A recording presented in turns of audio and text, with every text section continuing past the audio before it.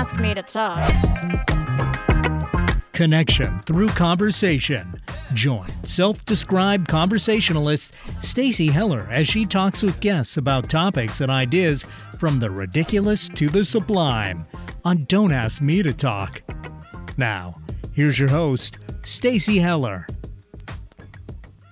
Hello. This is Stacey Heller. This is Don't Ask Me to Talk. Welcome, welcome. I am joined today by Jen O'Ryan. Do you want me to call you Dr. Jen O'Ryan?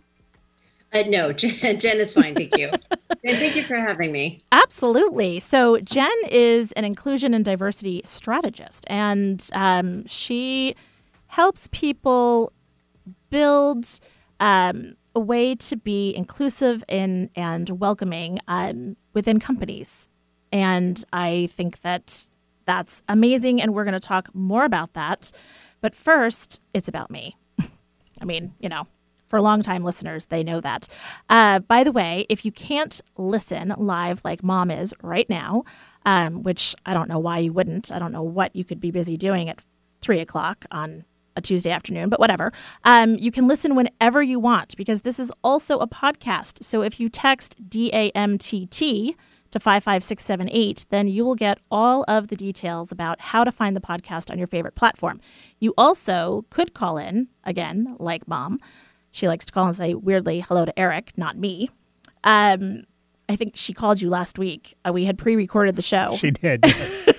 But it was nice to hear from her. Right? I think that's so sweet. I'm like, oh. She's like, I called Eric. I'm like, okay. I don't think he missed you that much, but maybe you did. She was very nice. She is a very nice lady. So the number to call in is 425-373-5527. We can also connect via my website, which is staceyconnects.com. Okay, so it's been a big week. So last week we were in Veranda Beach for the long weekend, which it was glorious. If you don't know about Veranda Beach, it's kind of a misnomer because it's the beach on a lake. So I think of beach as being ocean, not really being lake, but whatever. It is essentially a community that looks like it was born out of the Truman Show with white picket fences and verandas and rolling green grass and happiness abound. And it did not disappoint. So it is, for people that are curious, it's in Oroville, Washington, which is the central northern point of Washington, and it is about 2 miles as the crow flies to Canada. So that will be exciting when the border opens up because apparently there's great wineries and all kinds of stuff there. Anyway, it was awesome. However, I am putting out a APB. I am looking for friends with planes because I will tell you that coming back and forth, it is a 4.5-hour drive, and it's a long drive. So a plane ride. So if you or anyone out there has a plane and you're interested in driving to a small airport that is just about a half a mile away from a lovely place called Veranda Beach, contact me.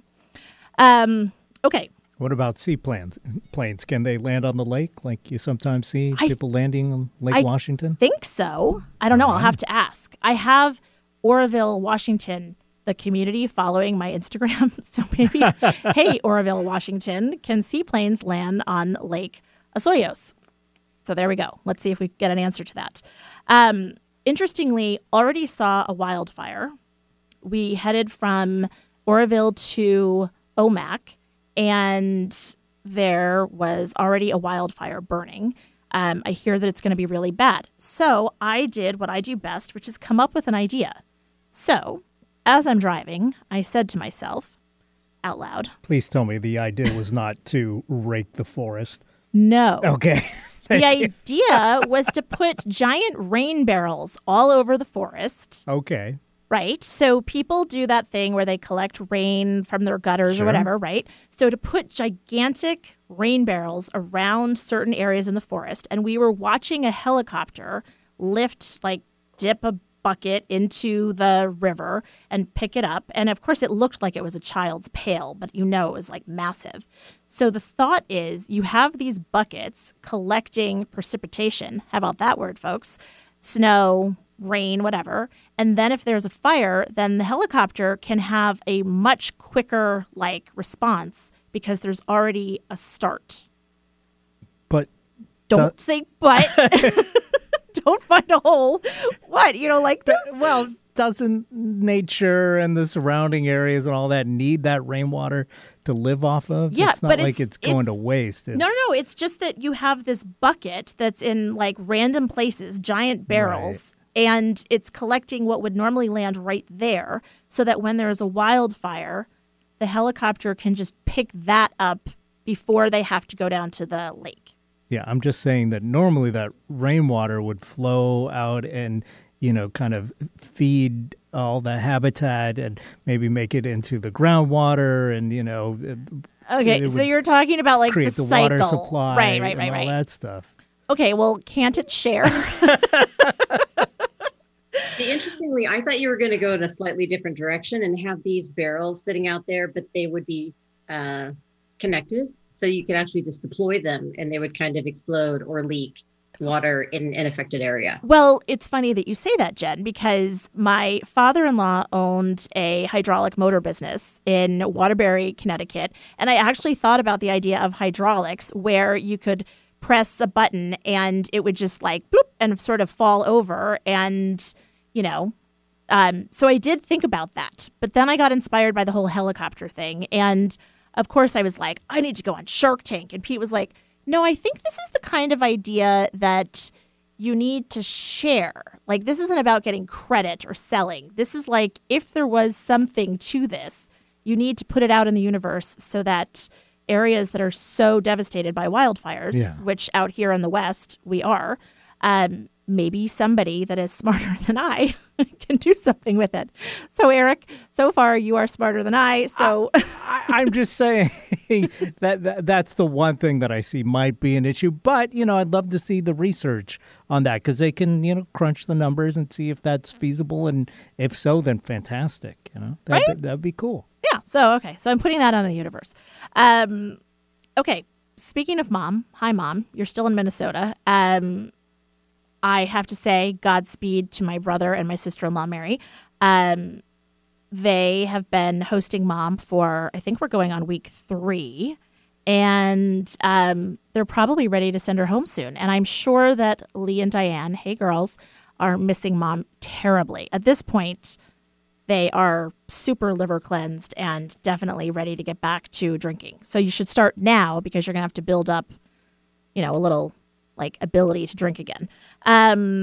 Okay, so we have 2 graduates this year, Will from college and Charlie from high school. Now, because it's so smart to have 4 children within 6.5 years, naturally they're on the same day and in 2 different states. So that's a little overwhelming. Will graduates from Santa Clara on Friday, and that's in California, and Charlie from high school here in Washington. Congratulations to them both. Thank you. So I have come up with an idea for their announcements, and here's my brilliant idea. So Charlie doesn't really love a party. He doesn't love attention. He doesn't want all of that. And I'm starting to get all of these grad announcements and invitations. And if I put on my cynical hat, which, by the way, with 3 other kids before him, I totally did the announcements and the parties and the whole thing. So let's just be clear. They essentially, though, are let me send this out to all of my friends. Everybody stops by. You get a piece of cake. You leave a check for $20.21. By the way, a little tip. If you don't know the person well, you give them a check for $20.21. Get it? It's the year. And all of those checks add up, so you don't have to feel guilty. Anyway, so I have done an invitation, or an announcement, rather, that congratulates Charlie, gives all the deets, and on the back, I put a QR code that takes you to this little site that I created that has great pictures of him and a thank you to everyone and his Venmo account. Very nice. Right? So if people want to congratulate him and give him a gift, bada bing. And I just thought he doesn't want that. And a graduation party is like, I'm going to give you some cake and food and you're going to give my kid a check. It's like a bar or bat mitzvah. Well, especially in these pandemic times. Right. So, yeah. It's been tricky. Fantastic. There have been a lot of people that, on invitations, it's like, if you're vaccinated, then we invite you to come because people have family that's older and whatever. And I just thought, you know what? Navigating all of that was just too much. Right. So that's my idea. Feel free to copy it. Thank you. I mean, it definitely feels a little self-serving. However, I did it tastefully and with humor. So there you go. Okay, then Grace and Pete have landed now. They landed in Manhattan. They are probably, as we speak, checking out Grace's apartment on the Upper East Side. She is going to be living there for 2 months while she does her internship at PwC, Pricewaterhouse. And so she made me chuckle because she has 2 massive bags of clothing. And last night, our family friend came by and commented on the massive bags. And she was like, I'm ready for anything. And so it sort of became a game. And he was like, okay, you're invited to a disco. She's like, no problem. And she whipped out like these flare, colorful pants that are like palazzo pants. And then it was like, okay, a speakeasy. And she's like, no problem. I mean, she is prepared for every eventuality. Like, I'm going to a museum. I'm going to brunch. I'm going to here. I'm going to there. The funny thing is she's not really going anywhere because the internship is, well, she'll be in New York proper. It's remote. So she'll be doing it in her apartment over Zoom. Okay. So she just really wanted to pay that $3,000 a month rent. Well, to get that feel. Yes. Well, and it was $2,000. Okay. Her own apartment, and I will tell Bargain. you, she didn't go to France like she was supposed to do for her junior year abroad, and so Dad and I were like, okay, we'll pay for 2 months of rent, and congratulations, your experience abroad is right in New York, which, I mean, there's so many different cultures. It's kind of perfect. Sure. So, yeah, so she has packed for everything. In fact, she even, she first learned about the Pride Parade and Pride in general. All those years ago, she did an internship, or when she first went to New York, she met Brad Goreski and his now husband, Gary Janetti. And they were in town to attend Pride with Sir Ian McClellan, I think. And Gary was a writer for the show that he was doing. And anyway, they were talking about Pride, and she was like, well, that sounds cool. So she even has an outfit for Pride that she got. A really cute suit that is a rainbow suit with shorts. So she looks like she's in like a 80s power short suit. So she's ready. I mean, like, you name it, she's covered. And that's kind of it. And then Annie is doing what Annie does best, which is teaching these kids that she works with. And it's interesting because I'll be going to Charlie's graduation alone since Pete will be at Will's, and Annie will be there as a teacher. She's got 7 of her students graduating this year, and she gets to walk the kids up when they get their diploma, and I believe she's trying to work it out so that she can give Charlie his diploma. So I told her that if she can work it out, she needs to embarrass him and give him a big hug. So, it seems like the Heller way. So that is all the news that's fit to print. So much, and like, it's so specific to me, but isn't that like life? Okay, Stacyism. So I'm going to combine 2 things. One is the kids when they were little used to watch VHS tapes. Yes, that's right. VHS tapes of Sesame Street. And one of them had Elmo on it talking about how, in his really squeaky voice, how asking questions is a good way to find things out. I would do the voice. I would do the voice. Yeah. Right. So then fast forward. I can do Mickey Mouse, but not Elmo. So, Elmo's tricky. Yeah. Yeah, a little bit. Now I'm just like so wanting to do the voices, and I'm not going to do it. Don't make me do it, Eric. The other thing that I've learned is that I want you to pitch the rain barrel plan in the Elmo voice. Yes, please. I would sign up for that. Yeah. So here's what I'm thinking. There we go. Oh my gosh. Now I'm going to have to do that. Okay. So the second part of that I've learned is that it's better to ask questions than make assumptions. So I have learned that it is so much less offensive to ask people questions than making assumptions. And I apply this to people that I have met where I don't necessarily understand. I have friends who are, for instance, LDS or Mormon, and I didn't, I don't get it. On the East Coast, there's not a lot of folks there that I ever encountered that are part of that church. And so I had questions, and I found that it was when I was asking these questions, you hear all these whisperings and, people trying to make it weird. And so I just directly asked my friends, and, I said, I'm sorry if I'm being offensive. And they said, are you kidding? It is so nice to have people just ask the question. And that way you get the real information. And so I think that Elmo's right. Asking questions is a good way to find things out. And it is also so much less offensive than making assumptions. And the reason that I picked that Stacyism is because June is Pride Month. And Grace has got an outfit for it.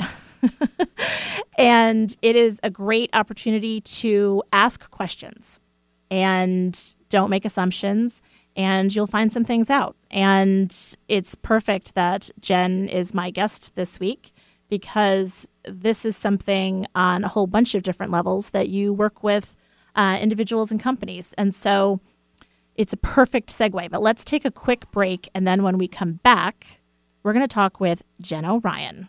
You're listening to Don't Ask Me to Talk.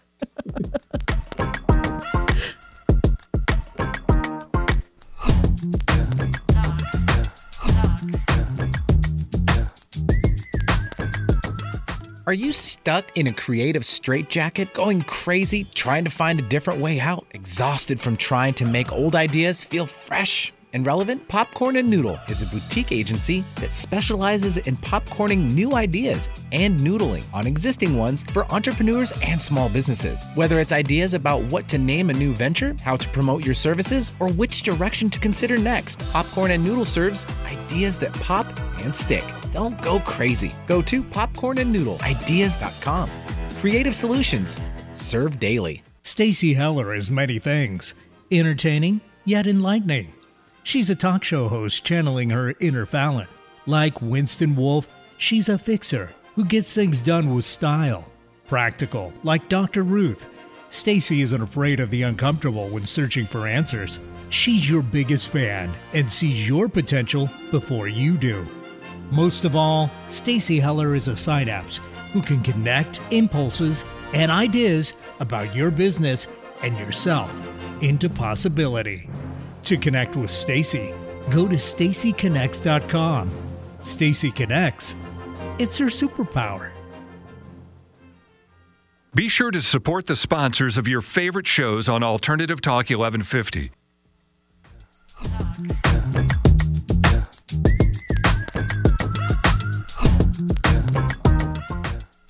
Welcome back to Don't Ask Me to Talk. I am Stacy Heller. I am joined today by Jen O'Ryan. During the break, we were talking about the idea for the rain barrels and Elmo and a tie-in with Oscar the Grouch. Would he donate a trash can? Eric suggested the Lorax. Jen suggested the tree people from The Hobbit. So we're on to something, folks. It is not a fantasy. It is a reality. So, Jen O'Ryan. So you talk about, you've written a book, I believe. You talk on podcasts and events, and you consult, and you talk about designing change that is about inclusive leadership. And then I love, on your website you have, and humaning. So tell me more about that. I am a big fan of humaning, and I think that's really where organizations kind of get stuck a little bit. And really organizations of all sizes, right? We could be talking about a 3-person volunteer team, but I think the human element is lost. I think we have all these aspirational goals and things we want to do. And when we get down to the lived experience of the employees or the customers, that's where it really happens. That's where inclusion really lives. And so I like to think about it as like, we're humans, we're tragically flawed, we're messy, we're difficult to measure, we're very squishy. And so you just have to take that into consideration when you're designing your culture.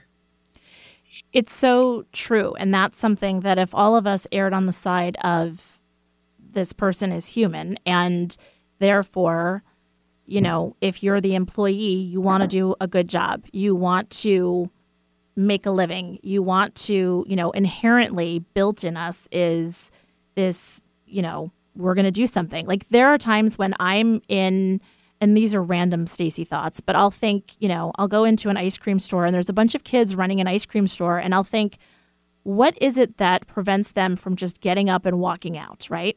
There's this inherent thing that's in us to do well, to do right by people, our jobs, our things. And that's the human side that you're talking about. And so regardless of whether we're male or we're female or whatever race, religion, sexuality we are, it's something that we all have. Yeah, I mean, as humans, we are hardwired to form attachments in groups and to go along with the expected behaviors, even if it's unwritten. Like that's how we figure out how to behave. Is we look to see what others are doing, how that's being responded to with the group, and then we go from there. It's the whole keeping up with the Joneses. It is, and it's keeping us safe, because if we aren't part of the group, then we're on our own, and that's a very dangerous and scary place to be. And so that's why we see people who are underrepresented in different communities or different industries having to shift the way they behave, the way they interact with each other and other people, because they need to be perceived a certain way. And that's what I'm trying to break down in a lot of the work that I do, is because so much creativity and energy is lost in that shifting. And really, we're just not able to be ourselves. And that's going to compromise the outcomes for the organization. Right, because society has dictated what the Joneses look and act like, and this sort of random yardstick by which you measure success. And exactly. It seems like, in doing that, it seems like it's, a white family living in the suburbs, and, dad is off doing whatever, and mom maybe works part-time, and there's 2.4 kids and a dog, and they own their own home and all these kinds of things. And yet that doesn't necessarily mean it's a prescription for happiness. Exactly. And then how many people are out there are trying to fit themselves into that ideal that doesn't even exist for them? Right. Like it never really existed, except for a very small percentage of the population. But it's like, I spent the first 20 years of my career in tech, which is extremely male dominated, especially at that time. And having to adapt to that type of behavior, because that's what was seen as good and positive and successful, was all these very masculine traits. And just, it's just interesting how we fit ourselves into all these different molds that really don't apply. Yeah, it is interesting. And it's so funny because like the Joneses, they're like getting divorced, and, he's miserable and she's miserable and the kids are, it just doesn't work that way. And then you look at other people that are really trying to be authentic to who they are, whether culturally, they still have really strong connections to whether they're first gen or, next gen, but they still have ties to their culture and community, or it's sexuality, and you finally feel comfortable, living out loud how you identify, or, any of these things. And when you feel that you can be seen and heard being yourself and having value, I mean, that seems like it's the definition of happiness. Exactly. And that's actually how we have to have a lot of unlearning, because it's that being seen and heard. Like I can be in a meeting and be seen and heard, but I'm being seen and heard through the filter of what narrative they have created for me based on how I look at that very moment. If that makes sense. Yeah, that totally makes sense. Okay, well, if it's coming from me, it might be devalued because it's not coming from my male colleague. And if it's coming from me, it might be perceived differently because I decided not to cover up my tattoos that day. Or do you know what I mean? Like we see somebody and we make up this entire backstory. We're incredibly imaginative, but very dramatically wrong. And we create narratives about people that we see in shopping centers and they're in the bank or at work, and we have no idea. And the other side of that is that we're missing out on these very cool, robust stories of who these people actually are. And we're not able to know that because we're just putting them into a category. Right. We're making assumptions instead of asking questions. It reminds me of an article I read recently where there was a gal think she was on the East Coast. She's Black, and she was trying to get, I think she was having somebody come in to appraise her house. She was going to put it up for sale. And she had a couple of appraisers come in, and it seemed low for what the market was doing in the neighborhood and whatever. So then she sort of did an experiment, a social experiment, and she took down pictures of herself and her family, and she had a white friend come in and meet the appraiser, and suddenly the value of the home went up. And, you know, I would like to say that I was shocked by that story. Sadly, I am not. And it shows just how persuasive this whole idea is or pervasive, not persuasive, in everything. You know, as you said, the narrative that people have about, I love what you're talking about, that, you know, if you have a tattoo, our daughter Annie has several tattoos. It's not something that, you know, when I grew up, there was certain people that got tattoos. And, you know, now my daughter is that certain person. And it turns out that certain person is a special ed teacher who has a love of cooking and a cat and is lovely and dynamic and kind and a tax-paying citizen. Yeah, and I love that idea that with the phrasing that you used for it is that kind of person, because that kind of person gets implanted on us very, very early in life by our immediate group. And we cling to that as normal. Like, we're the baseline for our own normal. And so, yeah, that kind of person really projects out into the world as we go through, just to find out that, no, that's not that kind of person. Like, right. Yes. And, you know, and finding out more and asking those questions and finding out, you know, what things really ring true. And, you know, it's stereotypes, and it's, you know, on the one hand, people argue, well, there's a reason why there's stereotypes. Well, I mean, I don't know. It's just an interesting thing. And it is exciting to see that things are shifting, and that there is space and I don't know, a platform for people to talk about inclusivity and humaning as you talk about it. And simultaneously, it's a bummer that it's 2021 and we're still having to talk about this. We're still having to talk about this. Yeah. And I think that's one of the difficulties, is that oftentimes the people who are influencing the policy and making those decisions don't have to think about inclusiveness, because they've never experienced not being included. Even if they had an experience in summer camp in the 8th grade where they weren't in with the cool kids, nobody talked to them, right. They still, the balance of their life has been included and invited to the table. And so they really genuinely oftentimes don't understand what that feels like, to have to shift and conform and try and, you know, work twice as hard to overcome somebody else's bias and interpretation of who you are. And so that's really and there's a term, and I know I'm going to mispronounce it. There's a term, I believe it's pronounced Sonder. Okay. And it's the realization that everybody you ever meet and don't meet has a story and a life that is just as robust and complicated as your own.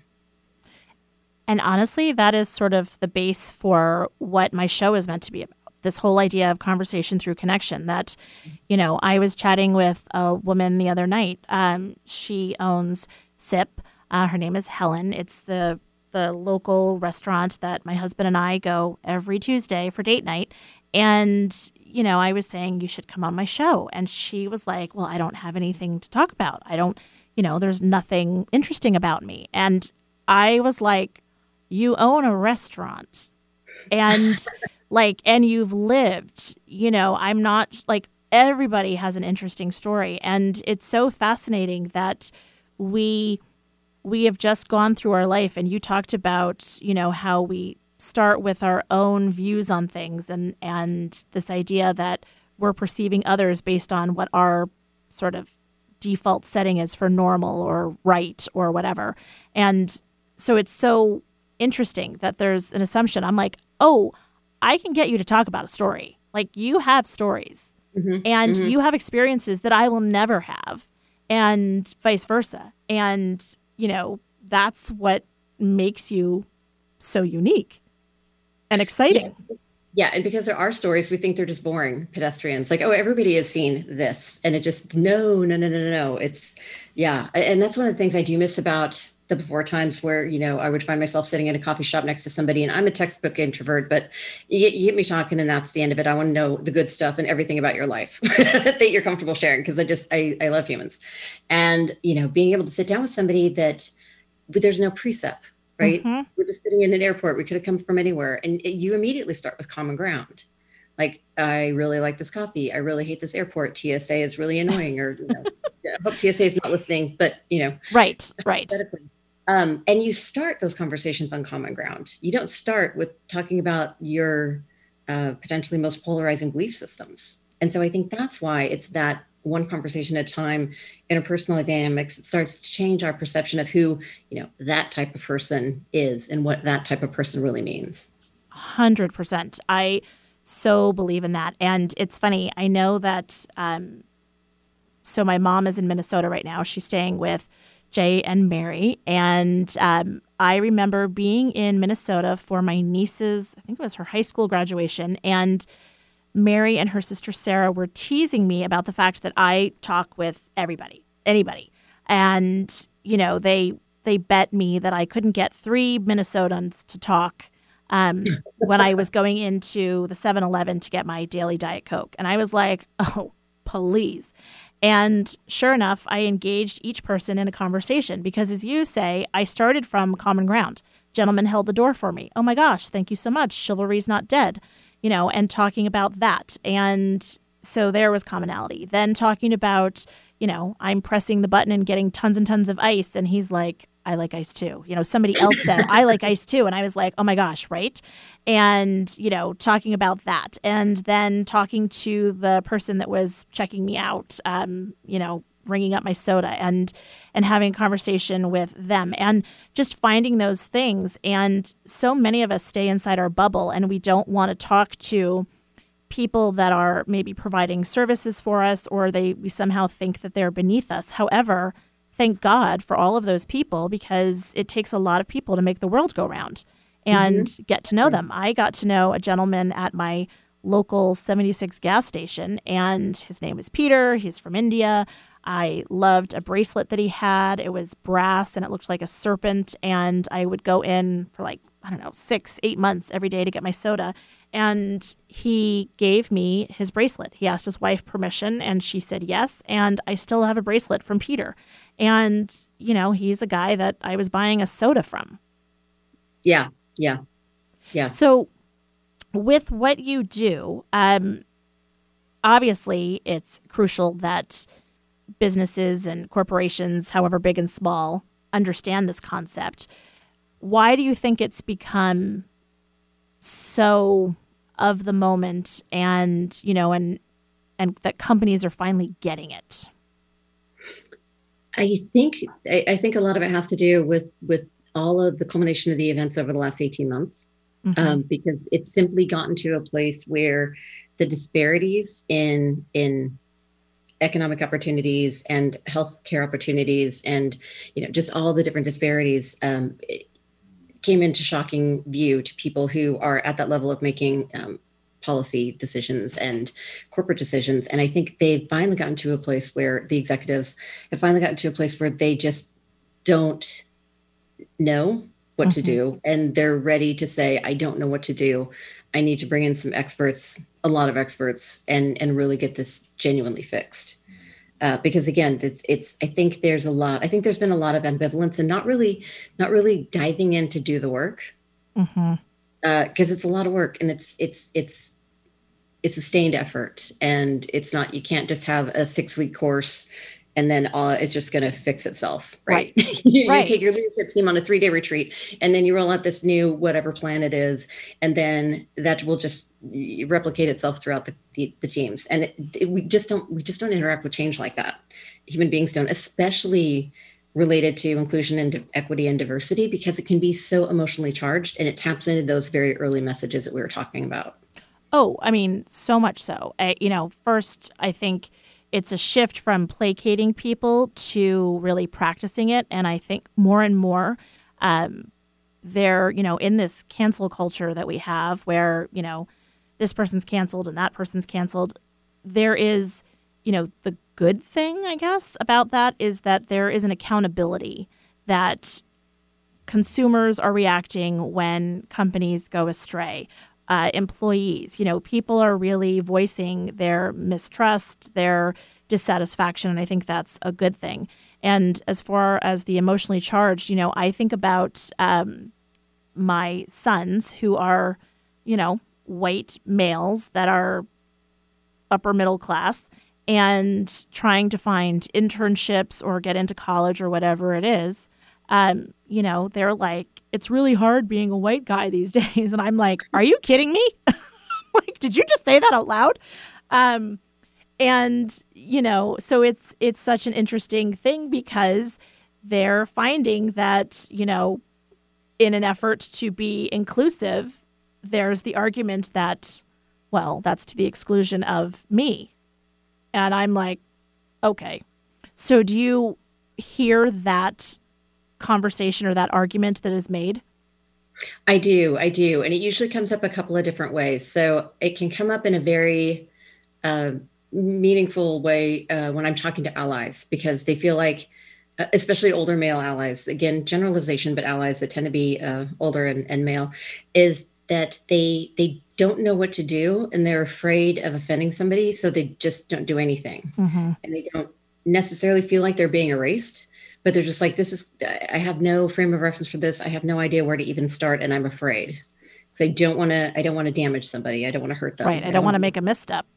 Exactly. And we see that a lot with the Me Too movement. I'm like, well, we can have a talk around that. And we can, there are parameters you can do without being threatening and, things like that. But I also see it a lot as people who kind of throw up their hands and say, I can't deal with another change. Their air quotes around that change. Mm-hmm. Like, this isn't a new thing, but it's something that they have to learn about, like gender. And they just don't want to think about it because we've got this whole culture of busy, right? And that busy really interrupts and prevents any of the good work getting done because you can't be busy and mindful at the same time. You can't have an inclusive company and say, oh yeah, we were going to hire somebody, but we're going to wait until next quarter when it slows down. It's like, no, no, you have to do the work. You have to commit. And so there's also a lot of misconception that, there are humans who are non-binary, gender fluid, agender, genderless, all these different ways of being. Mm-hmm. And that's not an erasure. Like, we're building a bigger stage for humans to be able to be in the world. And so we're not saying that there aren't men and women. There are men and women. We're just saying there aren't only men and women. Right. And that kind of ties back to, your son's experience is like, yeah, we're building a bigger stage. It's not a zero-sum equation, but there's been a lot of people holding power that didn't have to listen to a lot of different voices that are coming up to the forefront now. Mm-hmm. Well, and that is where I sit down and I say, you need to do the work. You need to do the internal work to get through that. Right. And it's so interesting because, the boys don't begrudge it. Like they get it. I mean, they're like, hello. Yep. Thanks to all of our forefathers that didn't do the work so that, so now we're stuck. And they're very much like, I totally get it. And, I'm going to need to show up and be aware of that and work that much harder and be an ally and make sure that I surround myself and I make the change so that someday, this doesn't continue. Let's take a really quick break. And when we come back, I want to talk about the language of inclusion and diversity. I think people need help with the language. So you're listening to Don't Ask Me to Talk. I'm Stacey Heller. We'll be right back with Jen Ryan. Are you stuck in a creative straitjacket, going crazy, trying to find a different way out, exhausted from trying to make old ideas feel fresh and relevant? Popcorn and Noodle is a boutique agency that specializes in popcorning new ideas and noodling on existing ones for entrepreneurs and small businesses. Whether it's ideas about what to name a new venture, how to promote your services, or which direction to consider next, Popcorn and Noodle serves ideas that pop and stick. Don't go crazy. Go to popcornandnoodleideas.com.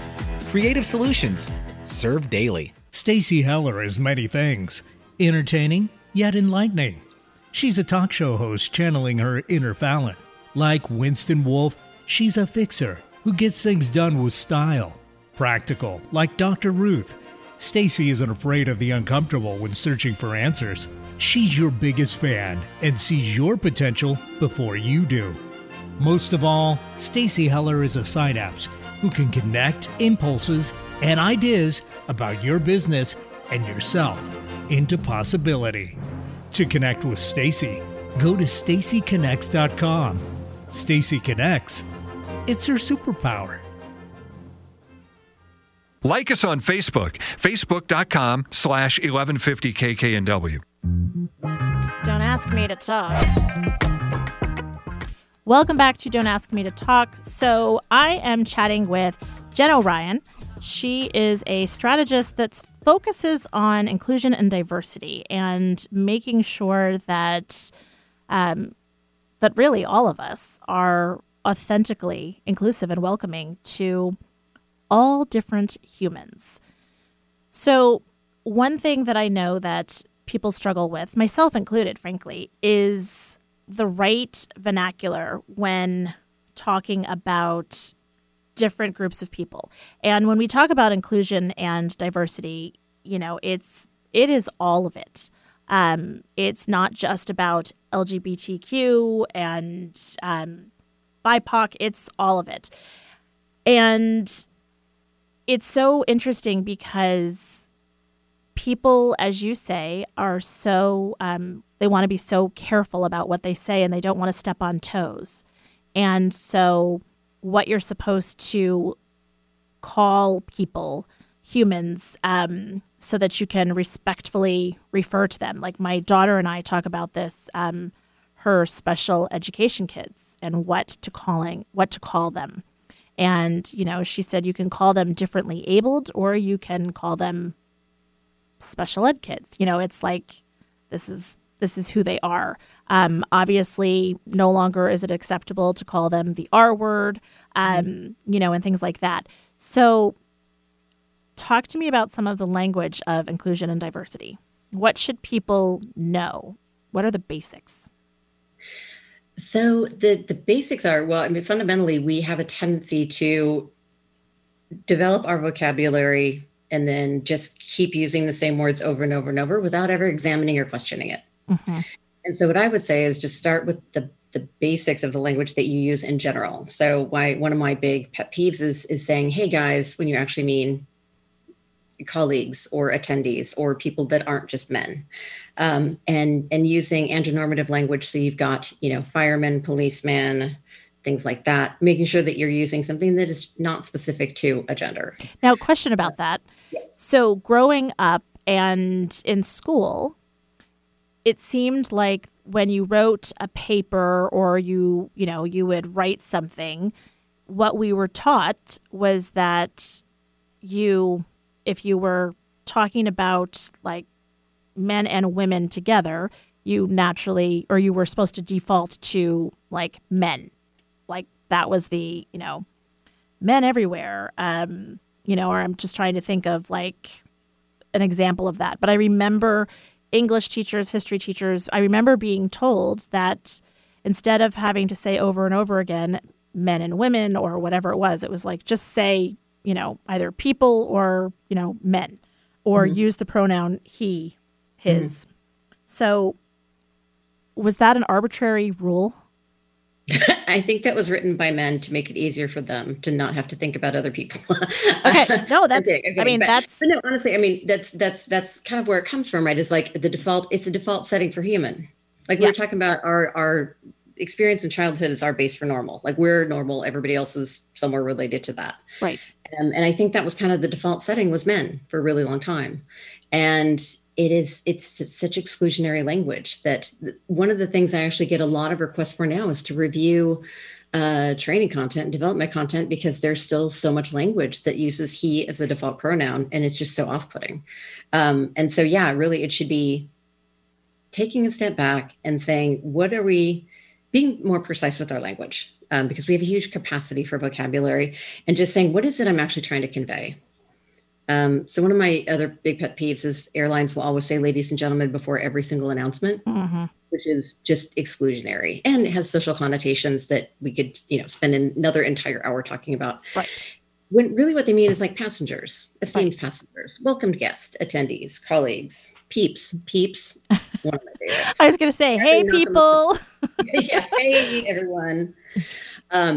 There's so many other different ways to describe that rather than just saying he, him. As Right. a default. You could say, hey, Flight 32. Yeah. Right? I mean, like, you're definitely on. Flight 32 card people at. Right. Yes. Exactly. Okay. Yeah, that makes sense. Okay. Yeah, just like delivery driver. Like there's so many different ways to say that. And then even, a step further, if the gender of the human is unknown or immaterial, then just use they. And getting into the practice of using they, it just becomes actually so much easier. Right. It's interesting. I worked at an event when I was working with my former boss for a style event, and the folks that were running the photo booth, one definitely identified as male, the other I wasn't sure, and I didn't catch their name. And so I said to their coworker, so what is their name and how do they identify? And he said, I don't know. And their name, it was kind of like the SNL skit where it was like Pat. I mean, like literally the name could have gone in any direction, which is why I had the follow-up conversation about how they identify. And he said, I don't know, I've never asked. And I thought, how do you work with somebody and not ask that question? So yeah, or just, I mean, and also, yeah, and in that case, your usage of the word they opens the door to say, oh, that's Robin. Robin uses she, her pronouns. Right. And I just, I just was, and so I finally went up and said, hey, I didn't catch your name. And, I keep trying to refer to you. And what is your preferred pronoun? Because I don't know. And I'm directing people and I'm having to reference you. And, they appreciated it very much and identified as they. Yep. And that's it can be, depending on the situation, it can be a little tricky because if somebody feels like if they're unsafe in an environment, a question like that could be construed as like, oh, why are you targeting me or picking on me? But it's, in this case, you're trying to figure out, how do I refer to you? Right. Out of respect, because instead of saying, yo. Yes. Like that person over there is going to hand you the photo when, you're done. And, so anyway, okay. So when in doubt, use they or their. Yes. Okay. So far it's about being precise, and it is when in doubt, use they or their. And okay, more. No, I was going to say, and here's the tricky thing, because our brains are always, they're optimized to be energy efficient, which means that our brains are actually very lazy. So here's the hack though. If you get into the habit of using they, them pronouns, that gives your brain less material to build a narrative around this other person. That's true. So it starts preventing the creation of all these elaborate filters through which you will experience this human going forward. And so if you say they, it's got nothing to work with. Okay. That makes sense. Okay. What other language around inclusion and diversity should we be aware of or look for or be using? For instance, when referring to people who are black or brown, it's, is it black? Is it brown? Is it people of color? Is it African American? Is it, there's lots of questions about that. The one thing I think that is universally accepted is that the N-word is not acceptable. No, and people of color tends to be the next universal. It is so inherently personal though, because I was talking to a colleague of mine who was from Jamaica, and he's like, I'm not African American, I'm black. Right. And so it's like, well, I don't want to put a label on you that isn't you. And so it can be really tricky. And so much of it depends on the situation, how well you know the person. Is it even important to introduce that aspect of them to the conversation? Do you know what I mean? Like, oh, hey, this is, Jen Orion. She's my white friend. Yes, exactly. Right. Yes, exactly. And so that's why it's stripping down to what are you trying to convey, and what information do you need to convey that effectively? And so, because like the LGBTQ population is such a good example, because when we look at research that focuses on LGBTQ plus individuals, it's captured under that monolithic title or monolithic acronym. But when you drill down into it, you see very, very different outcomes based on, are they a white gay man in an affluent neighborhood, or are they a person of color who is non-binary? Right. And so it's filtering. And so it kind of dilutes the impact of some research when it's done under this large umbrella. My other point would be, if when in doubt, do the homework, look it up, and find credible sources and ask what the right one is, because it can be very nuanced and situational. It's going to be opening. Like I've said stupid things, I've misstepped. We all do. Again, messy, squishy, hard to measure, but it's taking a step back when you're called out and just saying, okay, apologize, I'm qualified, and then do the work of finding out and really try to look at it through the lens of that person's lived experience. Right. And don't think that they're being difficult because they want it, because they want to be seen and heard a certain way, and they identify a certain way, and being respectful of that.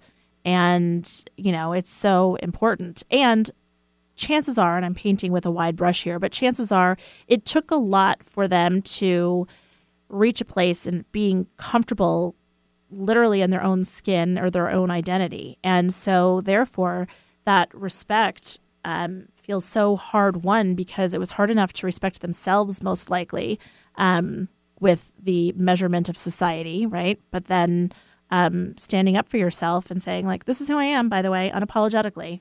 Mm-hmm. So I think that, that's a huge thing. I know we have a good family friend. He's like a son to me, and he is Black, and he is actually from Africa. And it's so fascinating because, being an African male, he is so proud of where he came from, and the fact that, his father was a tribal leader, and, this whole experience that he had. And then he came over as a 12, 13-year-old boy to the United States, and then suddenly had the mantle thrown on him of being an African-American male. And, talk about a switcheroo. Holy cow.